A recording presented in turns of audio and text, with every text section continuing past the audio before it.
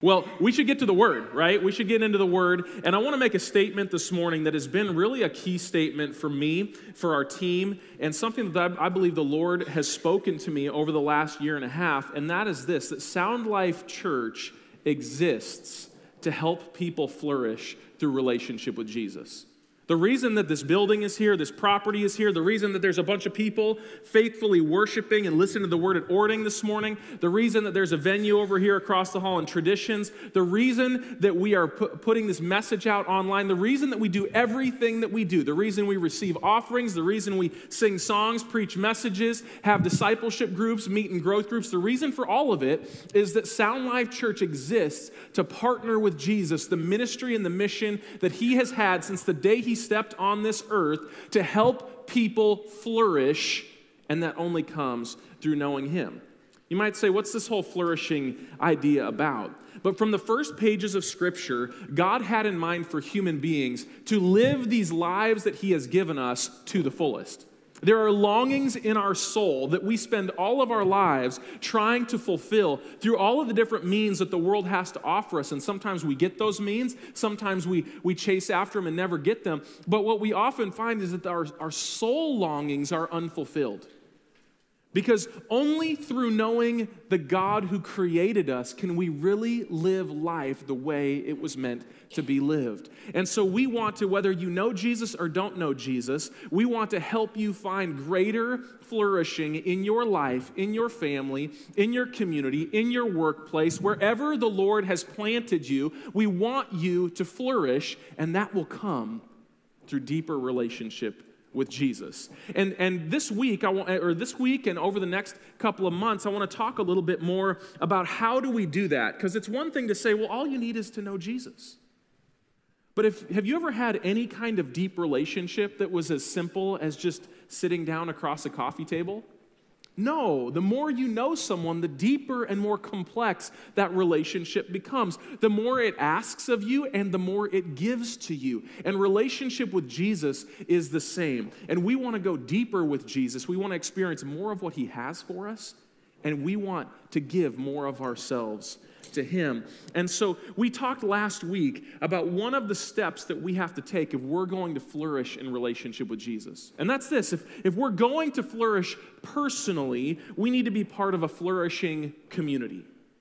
Part of knowing Jesus is loving other people, is existing in relationship with other people, is valuing other people, is being curious about people that are not like us and appreciating them for all of the curiosities that come with them. It's enjoying and bringing the best out of people that we relate to and connect with, calling them closer to Jesus and helping them flourish. Part of our flourishing is in helping others flourish. Right? And so we have to be a part of a community of people that's bent towards flourishing. And we have a picture of that community in Scripture. I'm going to read this passage multiple times over the next few weeks. You might get tired of hearing it, but it's God's word, not mine, so blame it on him. And I want to read from Acts chapter 2, verses 42 through 47, this beautiful picture of the church at its birth. And how many know, we like to say that every baby is cute right when it's born. I'm not sure that's true. And we want to be a church that is honest and truthful. So we could say that not every baby is beautiful right off the bat, but every baby is beautiful on the inside, right? Can we placate ourselves with that this morning? Here's the thing. I see Pastor Shannon and Tina shaking their heads because they have a grandbaby coming. And that grandbaby is going to be beautiful no matter what I say, right? But here's the thing. The church at its birth was beautiful. And I don't believe that it has ever ceased to be beautiful. Now, like all of us, as we go through life in this broken world and we take our lumps and sometimes we give a few lumps, we don't always look quite as beautiful as we were intended to be. The same is true of the church. There's times and moments in history, there's moments even probably in the history of Sound Life Church where we haven't been perfect, we haven't been as beautiful as we were intended it to be. Can we all just be okay with the fact that we as individuals aren't perfect? And can we be okay with the fact that we as a community aren't perfect? But that doesn't change the perfect intentions that God has, whether for an individual life or in birthing his family, the church. And this is a little bit of a reminder of who we are called to be, what we are meant to strive for. It says this, it says, all the believers devoted themselves to the apostles' teaching and to fellowship and to sharing in meals, including the Lord's Supper, and to prayer. A deep sense of awe came over them all, and the apostles performed many miraculous signs and wonders, and all the believers met together in one place and shared everything they had. They sold their property and possessions and shared the money with those in need. They worshiped together at the temple each day, met in homes for the Lord's Supper, and shared their meals with great joy and generosity, all the while praising God and enjoying the goodwill of all the people. And each day, the Lord added to their fellowship those who were being saved. That's a short paragraph with a whole lot of miracles. That is the potential of people when they live in loving relationship with one another, and most importantly, in loving relationship with God. And as we talked about last week, to be a part of a community like this calls us to reject isolation. It calls us to invest in the people around us. It calls us to share the love of this community with those that are outside of the community. But most importantly of all of those things, it calls us to live according to certain values.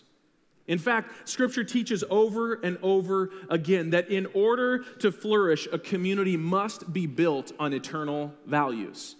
We read the story of the Old Testament is the story of a people that God chose for blessing, and He gave them parameters for how to walk in that blessing. He gave them eternal values with which to base their lives on, their communities on, the way that they did their jobs, the way they handled their money, the way they navigated their relationships, marriages, families, etc. And as long as they built on those values that God had given them, flourishing supernaturally came to all those aspects of life. But what we found is that they were determined over and over again to wander from the things that were most valuable and most important and removed themselves from the space of flourishing and blessing that God had intended for them. Now, they never removed themselves from His love. The promise of God's love to Israel still stands to this day, still stands in Scripture today, and extends to the people of God through the message of Jesus, His church around the world. But we are still called to live according to the values and the principles that God put in place. Values and principles that are based on the character and nature of God Himself. When you have a perfect, healthy father building a family that he's leading towards perfection and health, that nature of the perfect father is meant to be replicated in that family if it's going to be perfect. And so we as Sound Life Church are building this community really around three core values. And in some ways, they're the oldest values ever because they exist in the heart of God. It's the values of worship, the value of evangelism, the value of discipleship. These are things that are not new. And maybe if you're new to church, you're like, those are three really weird words. Which is why we kind of talk about them in a little bit of a fresh take around here. And we talk about our three core values at Sound Life Church as things that we are called to.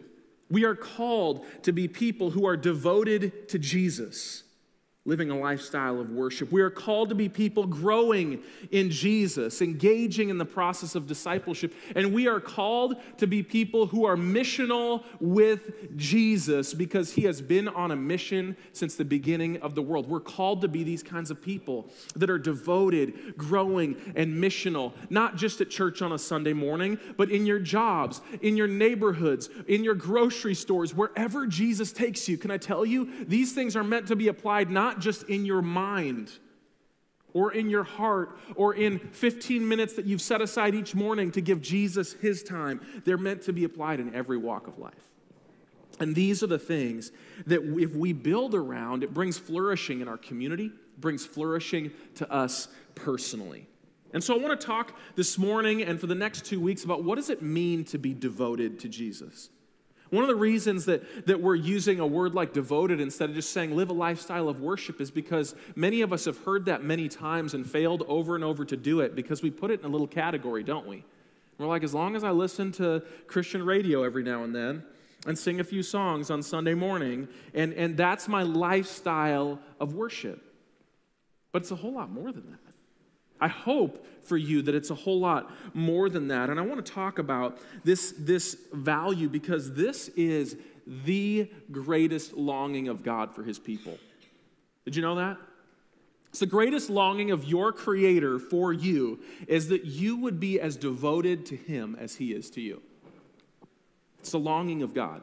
It's the heart of God. It's the heart of God that caused him to create the universe. It's the longing of God that caused him at great sacrifice and humiliation to himself to purchase us on the cross. It is the longing of God that has caused him to pour out his Spirit on a broken world. It is the longing of God that has Jesus returning to restore us out of brokenness and judgment on a difficult and wounded world.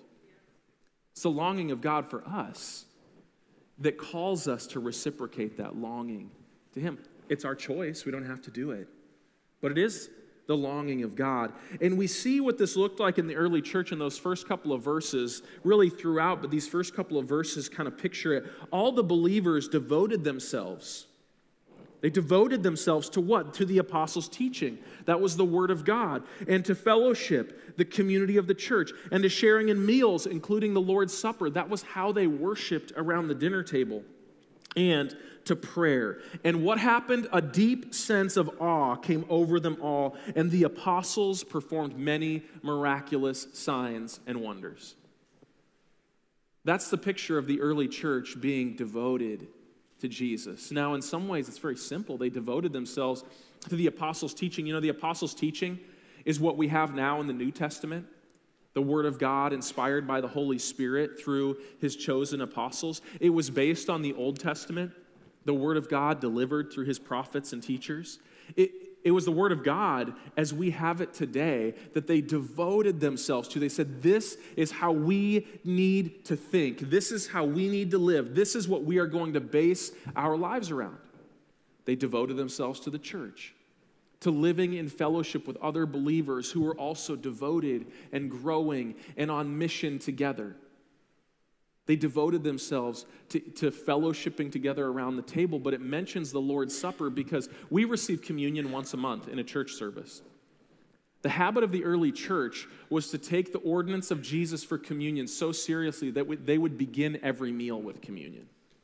They would begin every meal with a cup and some bread broken and say, before we eat, before we enjoy the blessings of what God has given us, we're going to remember, like Jesus said to remember, we are going to remember what it cost Jesus to continue to bless us. We're going to remember the sacrifice of our God to call us to himself and to give us the gift of the Holy Spirit. And so it wasn't a small thing. It was a big deal. It was worship before any great Christian worship songs were written. It's how they honored Jesus in everything that they did. And then lastly, to prayer. And as we finished in August a series on prayer, as Dr. Youngie Cho says, prayer is spiritual breathing, that the minute you stop praying, you die spiritually. Sounds pretty serious. But prayer is our connection. It's our speaking, it's our listening, it's our responding, it's our awareness and acknowledgement of God's presence and constant connection to him. They devoted themselves to that. Now, granted, most of these people we're talking about were not doing that days or weeks prior. This was all new for them. It was a total life change, total culture change, but this is what devotion looks like. They devoted themselves, and we as the church cannot overestimate the value of our devotion to God. We can't overestimate it. There is nothing more important in your life than your devotion to Jesus. There's nothing more important that you will give thought to, energy to, emotion to, than devoting yourself to Jesus. If you're going to make a mistake wasting too much time on something, you should waste time, energy, thought, emotion on making sure that you are devoted to Jesus as much as you possibly can. And what I want to talk about the next couple of weeks is, what does that actually look like? How do we actually do that? How do we engage in that? But I want you to start by noticing how devotion is talked about elsewhere in Scripture. In 2 Chronicles 6:14, it says this, Solomon prayed, O Lord God of Israel, there is no God like you in all of heaven and earth. You keep your covenant, your promises, and show unfailing love to all who walk before you in wholehearted devotion. Wholehearted devotion. 2 Chronicles 16:9 says this, the eyes of the Lord search the whole earth in order to strengthen those whose hearts are fully committed to Him, wholeheartedly devoted to Him. That God is searching every generation, every nation, every demographic of people, and He's not concerned about how smart, pretty, rich, poor, any of those things. He's like, what's their heart like? Are they fully committed to me? Would they actually give me all of their trust, all of their minds, all of their hearts? Would they be fully devoted to me? Searching billions of people, year after year, generation after generation. Is there a heart that's fully devoted to me? Jeremiah 29:13. We love Jeremiah 29:11, one of the most commonly quoted scriptures. For I know the plans you have for me, right? Plans to give me a hope and a future, to prosper me, not to harm me. We love those ideas. It's the flourishing of God. It's the promise of God to flourish His people. But do you know that was a call to the people of Israel to turn from their ways and turn towards the ways that brought flourishing in their lives? And the key idea comes 2 verses after that. In Jeremiah 29:13, God says, if you look for me wholeheartedly, you will find me. And it's through finding Him that flourishing comes. If you look for me wholeheartedly. What would it be like for you to look for Jesus wholeheartedly? What does it look like for me to seek for God wholeheartedly? You know, God rewards devotion, it says. He says He searches for devotion. It says that He reveals Himself to those who devote themselves to Him. Jesus said it this way in Mark 12:30. He said, love the Lord your God with all your heart, all your soul, all your mind, all your strength. You know what Jesus is saying? Love God with all you've got. Every part of you. Figure out a way to show God that you love Him. You know, when I talked to my son about playing on his football team, I said, hey, you enjoy football, but you find a way to honor God with how you play football. I talked to my daughters about their schoolwork. Hey, you work hard at schoolwork, but most importantly, show God honor in how you do schoolwork and how you thank Him for your schoolwork. I try to remind myself, nothing I say, as much as I'd like to think otherwise sometimes, nothing I say really matters if it's not all said out of devotion and honor to God Himself, right? So Jesus said, give it all. Give it all in love to God. And did you notice how it's described in all of those Old Testament and New Testament? It's described, devotion is described as a condition of the heart. It's a heart reality. It's a state of the heart. Devotion is something that happens in the soul of a person. The heart was seen as the soul of a person. It's where our desires and our choices come from, according to the biblical picture of the heart. It's where your desires and your choices come from. We're going to talk a little bit more about that next week, the wants and the will of a human being and how that plays into this devotion idea. But what I want you to notice is that being devoted is about passion. Passion for something that is worth being passionate about. Devotion is about committing yourself to something through thick and thin, when things are good and when things are not so good. Devotion is about loyalty. When everyone walks away, are you still loyal? These things are heart things. Devotion is a heart tie. It's saying even when my mind doesn't understand, even when it doesn't feel good to my body, I am fully devoted to this thing because my heart loves this thing. My heart belongs to this thing. That is what devotion is. Heart ties develop when desires become commitments. When what you long for actually becomes a choice that you drill down on. It's the thing that you run to when things are difficult, and the things that you run to when things are awesome. What is that thing in your life? What's that thing that when you're down and you're discouraged and you're depressed, you're like, this will pick me up? Or what's that thing when you get that promotion at work, or that person says yes to that date, or whatever else, whatever gets you on that moment of victory, how do you want to celebrate? Because if you're devoted to something, it often is the thing you run to at both ends. I think we all really know what that is. It's ice cream. Right? I mean, let's think about it. When you are down, you're having a rough day, things didn't quite go your way. It's weird. I don't usually, my wife does most of the grocery shopping. I don't really usually know anything that's in the fridge or the freezer. I don't keep track of any of that. But it's like my brain knows how much ice cream is in the freezer. I know what kinds are in the freezer. When we're doing good, it's Tillamook or Umpqua, some good old Oregon ice cream. They know how to do it down there. Right? I know that there is waffle cone Tillamook ice cream in my freezer right now, having been sampled recently. Not this morning. You can't eat ice cream well, you can. It's not good. When I'm having a rough day, even when I know that I probably shouldn't eat ice cream, that ice cream promises me that I'll feel better about my rough day if I just eat a little ice cream. Right? But then when I'm having a great day, when, something good happened in our family and we want to celebrate, get out the ice cream. Ice cream all around. Not just 2 scoops today, kids, 3 scoops, because it's time to celebrate, right? Because we have found something that pulls at a part of our soul that says, this will make me happy. And you might be like, it's just ice cream. Except science has proved the addictive nature of sugar. And ice cream is just maybe the best way to convey sugar to our minds and bodies and souls. And it illustrates for us what devotion really looks like. Because we also know that feeling when we go to the freezer looking for ice cream and somebody else ate it. I know what you do. It's not just one of those like, oh well. No, there is a violent response that wells up inside of you.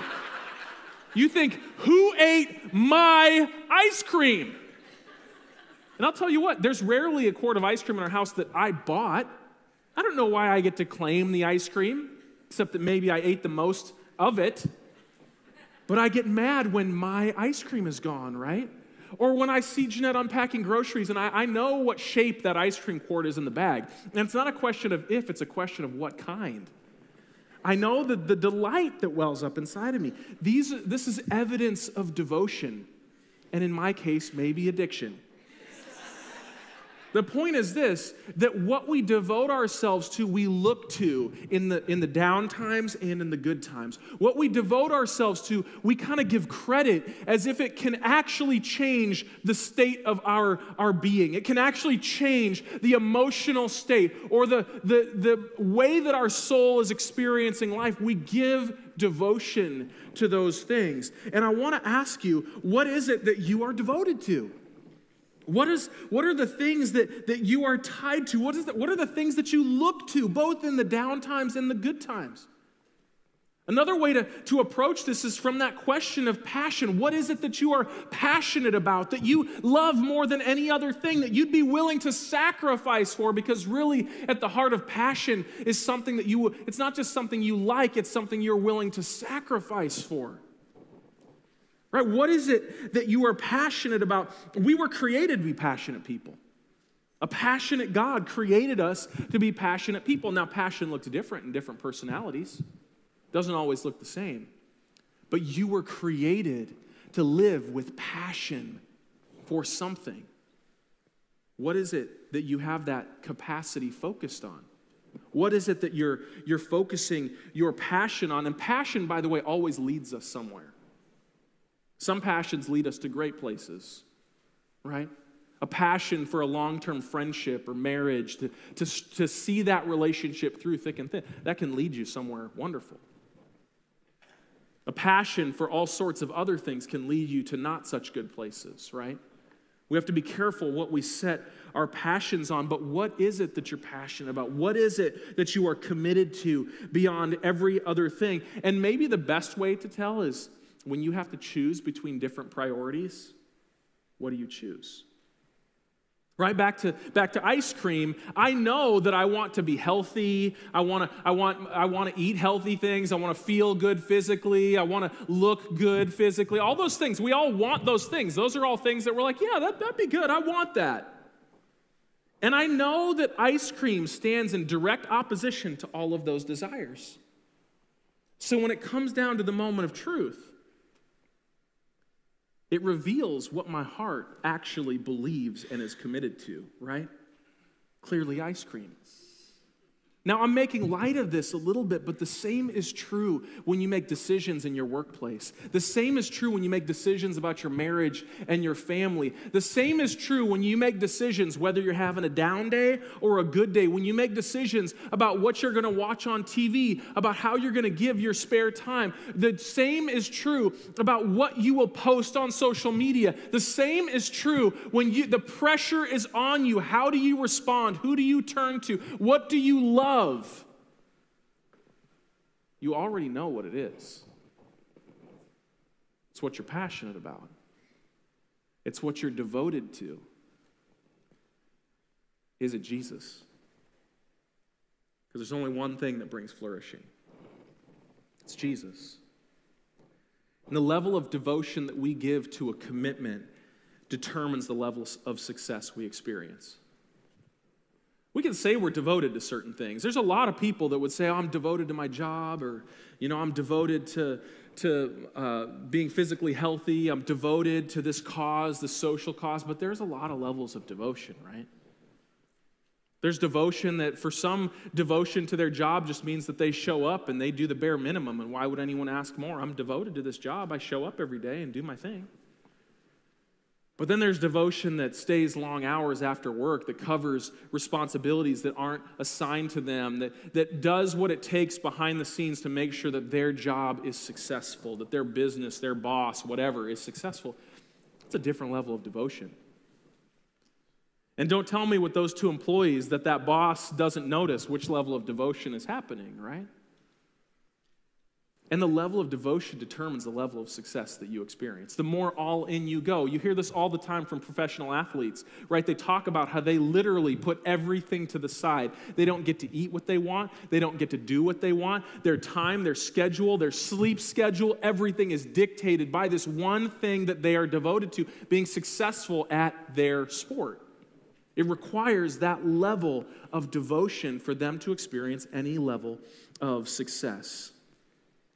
And that's why the Bible uses the term wholehearted to describe real devotion. Because we all know the difference between wholehearted and half-hearted, right? We all know the difference between something that was really, you put all of your thought and energy into it, or you didn't. My wife knows when it comes time for an anniversary or a birthday or a date night or whatever, she knows if I was wholehearted in the planning or kind of half-hearted. She knows, right? We know the difference between wholehearted and half-hearted. We know the difference between what is exciting and what is over the top and what is beyond what someone should have had to do and what is just kind of the bare minimum. Scripture gives us a really good illustration of this, and I'm not going to read the whole stories today just for the sake of time, but it really is the comparison of Saul and David. We have Saul's heart for God described to us really in a picture, a pivotal picture in the story of King Saul in the Old Testament in 1 Samuel 13. And I want to read to you just one passage in this story in 1 Samuel 13. And in 1 Samuel 13, a repeat situation has happened.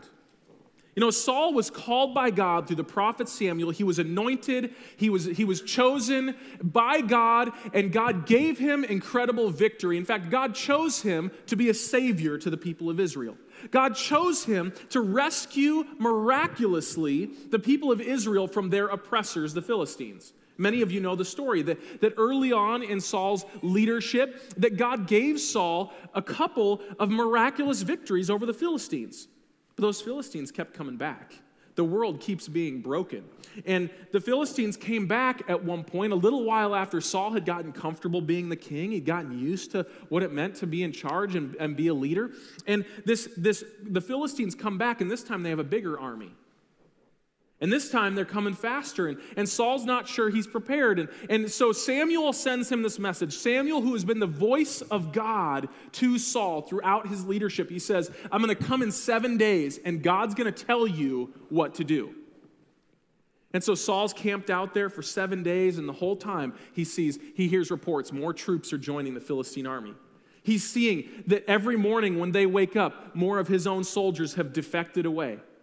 He's seeing his odds get worse and worse and worse. And Saul's not dumb. He's playing the odds in his head. And he's trying to hang on. He's devoted to Jesus. He's seen what God can do. He's trying to wait for God. And so he's waiting day 1, day 2, day 3. And he gets to day 7. And the minute the clock turns to day 7, he says, man, where is Samuel? Samuel is late. Somebody around here better seek God. Problem is, God had given very specific rules as to how the people were supposed to seek him. It was supposed to be a priest that gave the offering through which God would then speak, and Samuel was the priest. He was a prophet, but he was also a priest. But Saul, the wise king that he was, with the authority that he had, took it upon himself to rush the process. He gave the offering, and the moment that he had finished doing this offering and taking on this priestly role that had not been given to him, Samuel comes over the hill. Samuel sees what's happened. In fact, Samuel hears from God like pretty much in the moment. And this is what Samuel says to King Saul. Really what God says to King Saul. Verse 13 of 1 Samuel 13, "How foolish," Samuel exclaimed. "You have not kept the command the Lord your God gave you. Had you kept it, the Lord would have established your kingdom over Israel forever. But now your kingdom must end, for the Lord has sought out a man after his own heart. The Lord has already appointed him to be the leader of his people because you have not kept the Lord's command." Wow. What Saul didn't realize was that this whole situation with the Philistines, this whole situation of waiting, God was not concerned about it. God could defeat the Philistines a lot of different ways, and over the course of both Saul's and David's life, he demonstrated that. What the situation really was a test of devotion. Would Saul really put his trust in God, or was Saul putting his trust in himself? And Saul emphatically showed that when the rubber hit the road, he was going to trust himself, not God. And God says, your devotion is only according to your own convenience. It's not really devotion at all. Your devotion was half-hearted. It was halfway there. And the problem with half-hearted is it's really no heart at all. And the story actually plays out again not too long later. 1 Samuel 17, the famous story of David and Goliath. And I'm not going to read all of this story to you either, although you should do it. It's a great story. But in 1 Samuel 17, the Philistines once again have come back with a bigger army. They are more threatening. Saul is still in charge, but God's favor has left. And this time they have a giant named Goliath who comes out every day and mocks and laughs and criticizes and says, "Why don't you come over here and fight me?" But they all know anybody that goes to fight him is going to get embarrassed, humiliated, and slaughtered. Right? We know the story.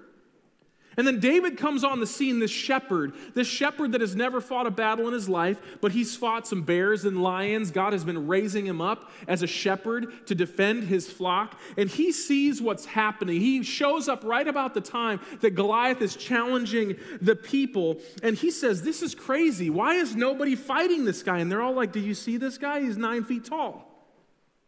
And David's like, "Yeah, but he's insulting God." David's assumption is he can't win.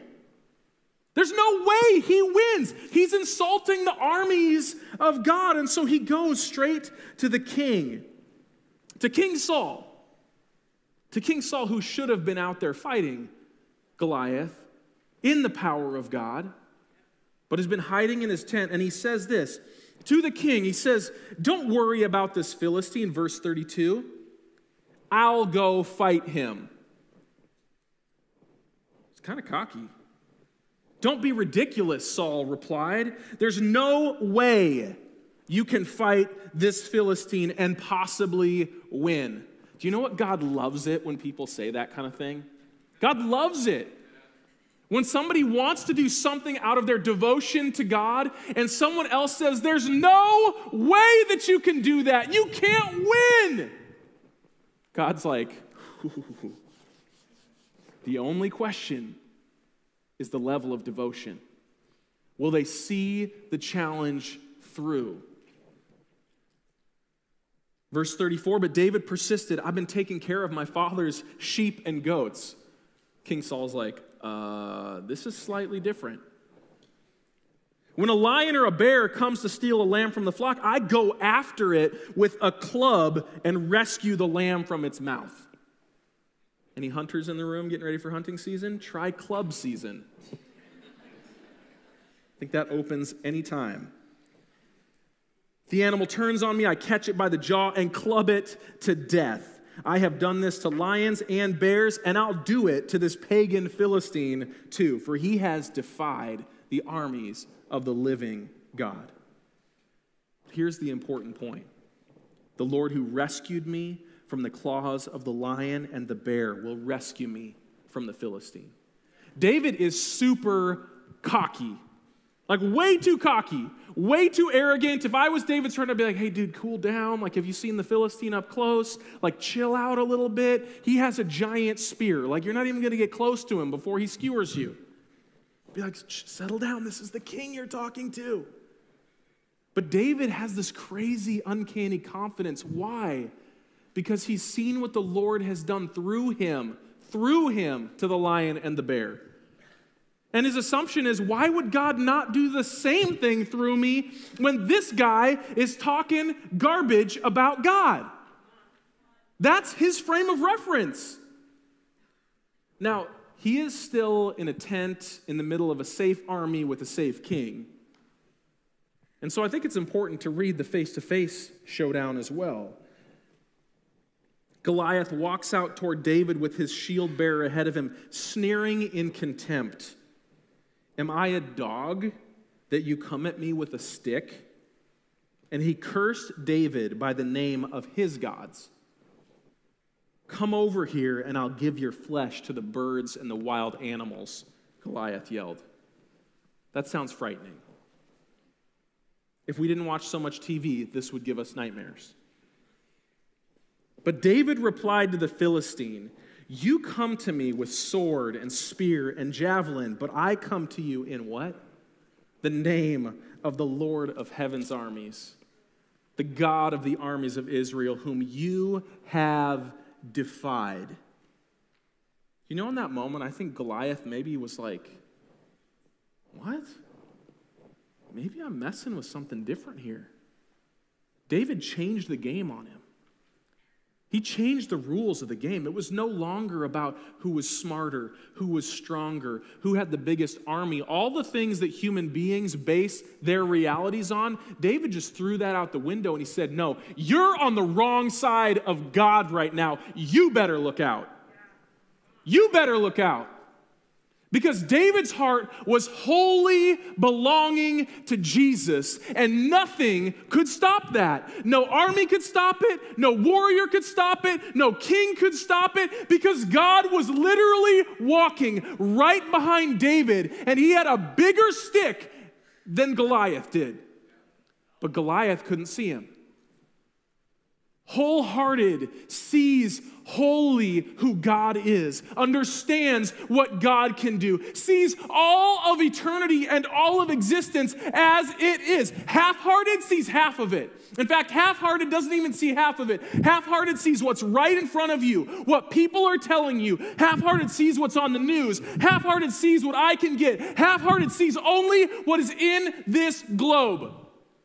Wholehearted sees God, who holds the universe in the palm of his hand, who humbles himself to come down and walk side by side with us and say, this challenge is not too big for me. This challenge is no big deal. The wisdom of humanity, foolishness to God. The strength of humanity, weakness to God. Walk with me. Trust in me. Let your whole heart belong to me, and you have nothing to be afraid of. David was living in that reality. He lived in that reality. And so he says, today the Lord will conquer you. The Lord will conquer you, and I will kill you and cut off your head. The Lord's about to conquer you. Footnote, that means I'm going to kill you and cut your head off.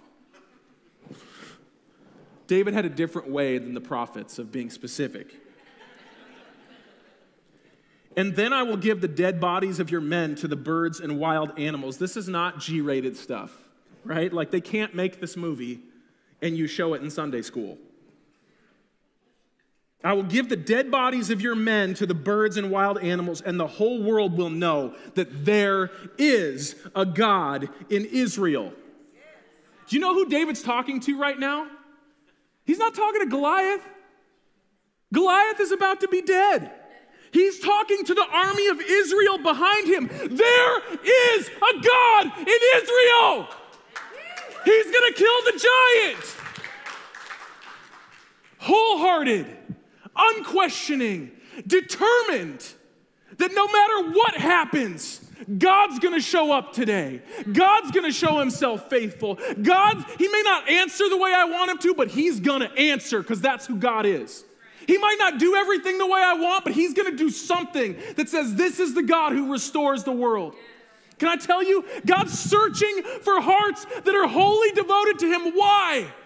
Because only they will see the flourishing that he has in mind for them. Only they will see the victory that he has in mind for them. And the problem with most of humanity is the same problem with the nation of Israel. In fact, the problem with most of the church today is the same problem with the armies of Israel. We are half-heartedly devoted to God. We are devoted to God for our own convenience, when it works out for me, when he says it the way I want it to, when I read the happy verses that don't challenge me. When he answers my prayers the way I want them to, when he sets up my nation the way I want it to be set up, when he gives me the leader I want in government, when he heals all of the sicknesses I have, he owes me that if he's really God. Half-hearted, cheap love. I would never want any man to propose to my daughter with that kind of half-hearted crap. But that's the kind of junk that we bring to Jesus day after day, week after week. We say, yeah, God, I'm trusting you. I read my Bible this morning. Make everything work out for me. And Jesus is saying, so who do I have that will fight a giant? Who do I have that will rescue my people? Who do I have that can point the way to flourishing? Where is there a heart that's fully devoted to me? Where is there a life that is fully submitted to me? Where is there someone that's going to believe when all else fails that I will show up? Because the Bible says it's only when we get there that God shows up. It's the only appropriate way to have relationship with God. Everything else is idolatry. Everything else is adultery. Everything else falls short of any kind of relationship we would wish on anyone around us. He's looking for a whole heart. He's looking for all of you. He's looking for those whose hunger for him is greater than their hunger to have it their way. Would you bow your heads with me this morning?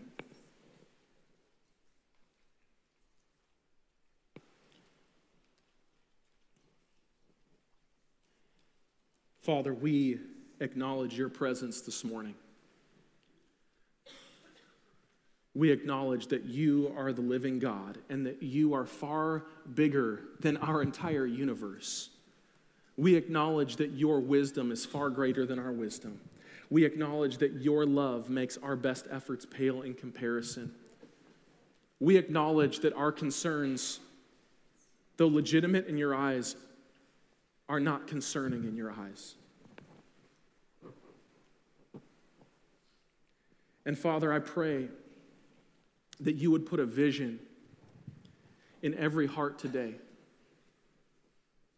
of what it looks like to be wholehearted followers of you in our places of work, in the career paths that we have chosen, in the families that we are raising,